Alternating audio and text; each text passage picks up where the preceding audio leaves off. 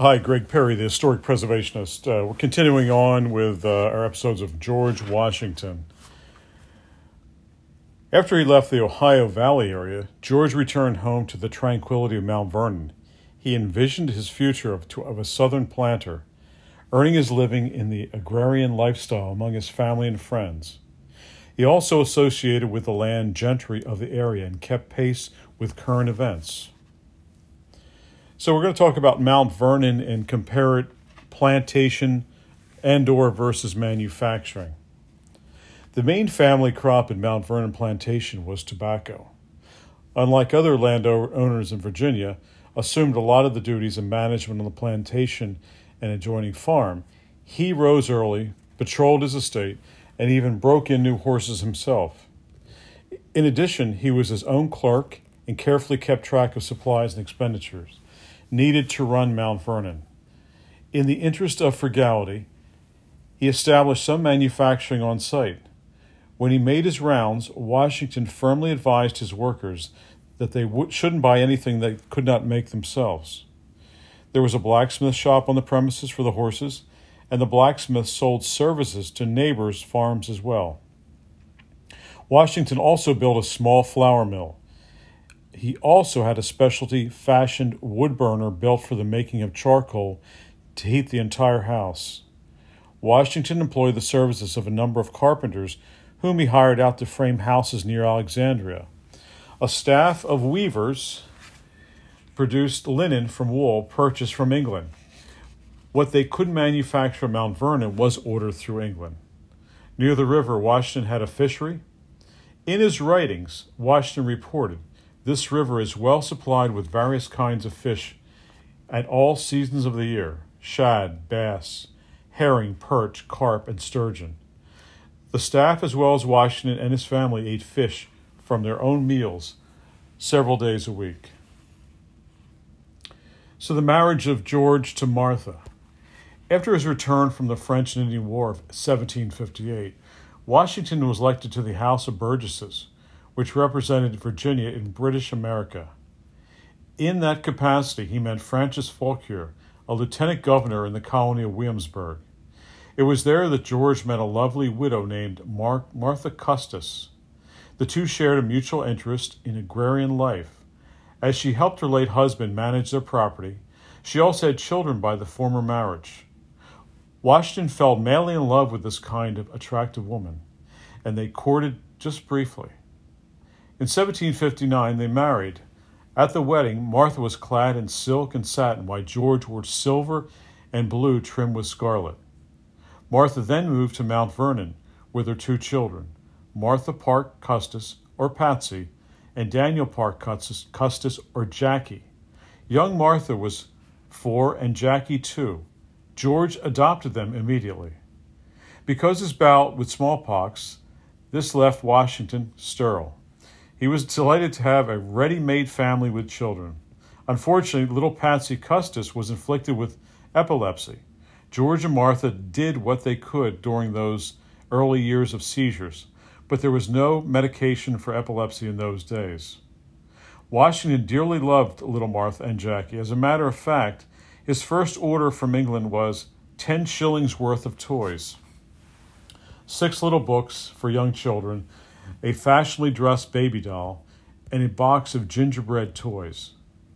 It was his nature to care. As he looked upon his loving family, he decided to take them camping in the woods of Virginia. When they were enjoying the woods during the birth of spring of 1773, poor little Patsy had a serious epileptic fit. Although George and Martha tried to assist her as best they could, she did die. He held her and rocked her with tender and ravished her body in his arms. In a later letter written to his friend Burwell Bassett, he said, "It is easier to conceive than to describe the distress of this family, especially that of the unhappy parent of our dear Patsy Custis, when I inform you that yesterday removed the sweet innocent girl to a happy and peaceful abode than any she has met with, and the inflicted path she hitherto has trod." He then spent 3 months with his wife while both them and Jackie mourned the passing of Patsy. Martha's late husband died instantaneously, so his estate was divided into two segments, 1/3 to Martha, 1/3 to Patsy, and 1/3 to Jackie. The estate took several years to study, but in the end, the Washingtons had 5,000 acres and 84 slaves. Balancing the finances for managing the acreage was sometimes burdensome for Washington and was sometimes very profitable. It all depended mostly upon the tobacco harvest. George Washington was very familiar with the lifestyle of being a wealthy landowner, so of course his favorite activities included dancing, the theater, fox hunting, and parties with a proper echelon in the colony. He and Martha occasionally went to the parties held in his festive barge and those of other planters in the area, including the Fairfaxes. The two of them would also attend balls in Richmond when the House of Burgesses was in session. At this point in life, Washington assumed that he could basically be a planter and a member of the Virginia aristocracy, and that the rest of his life would be spent in those pursuits. As a landowner, it was essential that he continue his involvement in politics, because it affected him financially and socially. In the year 1761, he ran for re-election in the House of Burgesses and was voted in by a large margin. George was one of the younger members. He was 29 years old at that time. However, he made a commanding appearance at 6'2", with wide, strong shoulders. His arms and legs were muscular, and he was impeccably dressed at all times. Oppression from England. During the mid-18th century, colonists felt the British king was becoming more aristocratic and tyrannical. New taxes were being levied upon them, and tax collectors were sent over to collect the funds, which were shipped back to England. There were steep import duties charged on products shipped from England also. British soldiers were continually present in the 13 colonies, patrolling the streets and frequently the bars and hotels. They often stopped people to question them, and the English governor and other officials from England made it a point to meddle in colonial affairs. The colonists became alarmed with the encroachment upon their freedom of rights, as well as the growing presence of troops in their colonial atmosphere. The Quartering Act of 1765. As the number of British soldiers grew, the public houses, hotels, or taverns as they were called, were all filled. As a result of this lack of lodging, England passed the Quartering Act. This act permitted the soldiers to move into colonist buildings and even their homes on occasion when they desired. According to this new precept, no notification was needed, so British soldiers could enter at any time. They took full advantage of this and sometimes even demanded that the colonists provide food and a bed.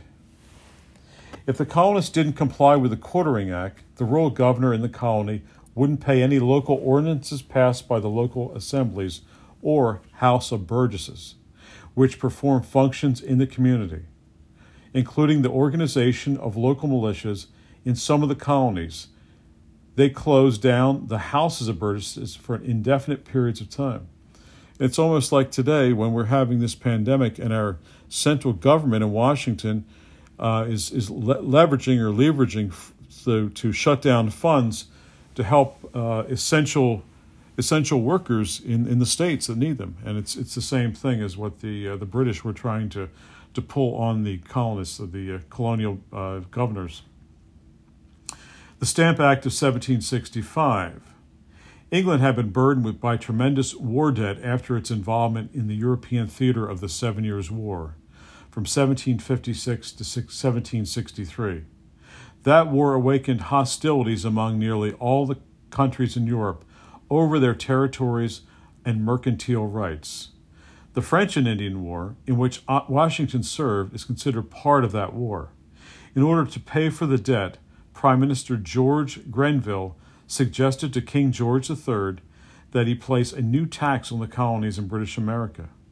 When the news hit the colonies, Patrick Henry, the fiery orator, leaped on the floor of the House of Burgesses and shouted, "Caesar had his Brutus, Charles I his Cromwell, and George III may profit from their example. If this be treason, let's make the most of it." The people in the colonies were furious about the stamp tax. They already had to pay import duties on goods shipped from England. Washington also had to pay those duties, as he was accustomed to ordering many items from Great Britain for his own personal use. This approved stamp was placed upon all shipments of paper from England once the tax was remitted, and this was the paper the colonists needed. After the Stamp Act was passed, few brought the paper and developed crude ways of making their own or reusing paper they already had. They also harassed the British tax collectors, those who were more devious about deals from England merchants to smuggle in paper. Washington himself spoke to other people in the area who frequently brought goods from England and suggested they also refrain from buying English products as much as possible and even refuse to sell tobacco to the English if they could afford it. He instructed the merchants in England to hold back shipments to Mount Vernon until that deplorable act was repealed. He once said in a letter to a Virginian, "I am convinced, as much as I am of my own existence, that there is no relief for us but in their own distress. And I think, at least I hope, that there is public virtue enough left among us to deny ourselves everything but share the bare necessities of life to accomplish this end." When the anger of the colonists reached a fever pitch, an activist group called the Sons of Liberty broke into the mansion of the English governor, Thomas Hutchinson, and sacked it. According to eyewitnesses, there was nothing left except for walls and the wooden floor. In addition, the Sons of Liberty did the same to Hutchinson's brother-in-law's house. He was despised about the Stamp Act as an administrator in Massachusetts. Though Washington's efforts and that of many of the colonists during that year, 1766, the Stamp Act was finally repealed. The Declaratory Act of 1766. Despite their concession by repeal of the Stamp Act, the haughty British Parliament and its king said that they had the full power and authority to make laws and statutes of sufficient force and validity to bind the colonies and people of America in all cases whatsoever. They then passed the Declaratory Act, which in essence it gave England the overarching right to do anything it pleased to the 13 colonies. It sounds very familiar today, doesn't it? The famous statesman from Pennsylvania, Benjamin Franklin, went over to London in 1766, indicating that the colonists already contributed substantially to England in its war against the primary foe, France. Even though the colonists were paying import duties and other taxes, they had no voting power in the English Parliament and no voice in Great Britain with regard to legislation that affected the British colonies. James Otis, Jr., a member of the Massachusetts Provincial Assembly and a pamphleteer, coined the well-known phrase, "Taxation without representation is tyranny." Actions and reactions between the colonies and Great Britain continued and fermented hatred between the two in a war of words and deeds. Then the colonists were further assaulted by the passage of the Townshend Acts the year later. The Townshend Acts of 1767. These acts placed taxes on paint, glass, paper, and tea. British tax collectors often intimidated the colonists to be sure the taxes were paid. In the port of Boston, regiments of British soldiers stood on guard to prevent smuggling and remind the colonists that they were subservient to Great Britain. Again, many of the colonists boycotted the English products, and England was barraged with letters from irate colonists. In 1777, Britain repealed all the taxes except for the tax on tea. Sporadic violence in Boston in the 1770s. Within the colonies, antipathy rose regarding the loyalties of the colonists. Some segregation occurred based on these loyalties. Establishments were identified as having owners who felt that Great Britain was well within its rights to enforce the taxes, even though they were harsh at times. Those colonists felt that some of their neighbors were like insolent children who must be disciplined and regulated. Gradually, those people, their homes, their stores, and establishments were known as Tory affiliated. Another term they used was loyalist. Other colonists looked upon themselves as builders of a new country, forged out of open vacant land and developed an economy where there was none or never before.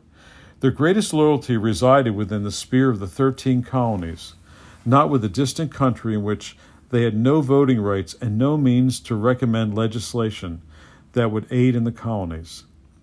They were interested when England kept charging new taxes and emphasizing their own domination. Also, the poorer colonists and agrarian workers were also afflicted by poor harvests, found those taxes especially oppressive. They called themselves patriots.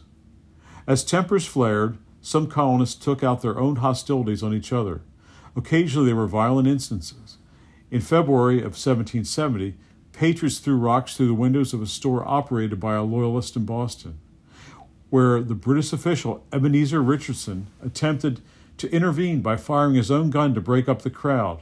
He accidentally killed a child. The colonists were shocked and enraged. Other incidents occurred, particularly with regard to British tax officials. In March, violence erupted between a British soldier regarding a custom house. When the official called for backup, more British soldiers arrived and fights broke out in the streets. Suddenly bells rang out in Boston, and a number of patriots toting sticks and clubs descended upon the scene. Unexpectedly, a British soldier yelled, "Fire!" and the other soldiers began shooting. 5 colonists were killed and 6 wounded. As a result of this, the acting British governor, Thomas Hutchinson, arrested 8 soldiers, 6 were acquitted, and 2 were convicted of manslaughter. Those 2 were sentenced to branding on their hands, a deplorable practice by today's standards, and were given short sentences. Ironically, their defense counsel was John Adams, who later became an American president. How crazy is that? The Boston Tea Party of 1773. When English imported Chinese tea from the British East India Company, the people in England paid no tax on it at all because the East India Company was owned by the British. However, they taxed the colonists on that very same deal. One night, a huge group mostly made up of members of the Sons of Liberty dressed themselves in the garb of Native Americans, boldly boarded the ships, and dumped the contents of 342 chests loaded with tea leaves. The frightened British soldiers had never seen Native Americans before and made no attempts to intervene. The Coercive Acts of 1774. King George and his eventual parliament decided to punish the people of Boston and their colony.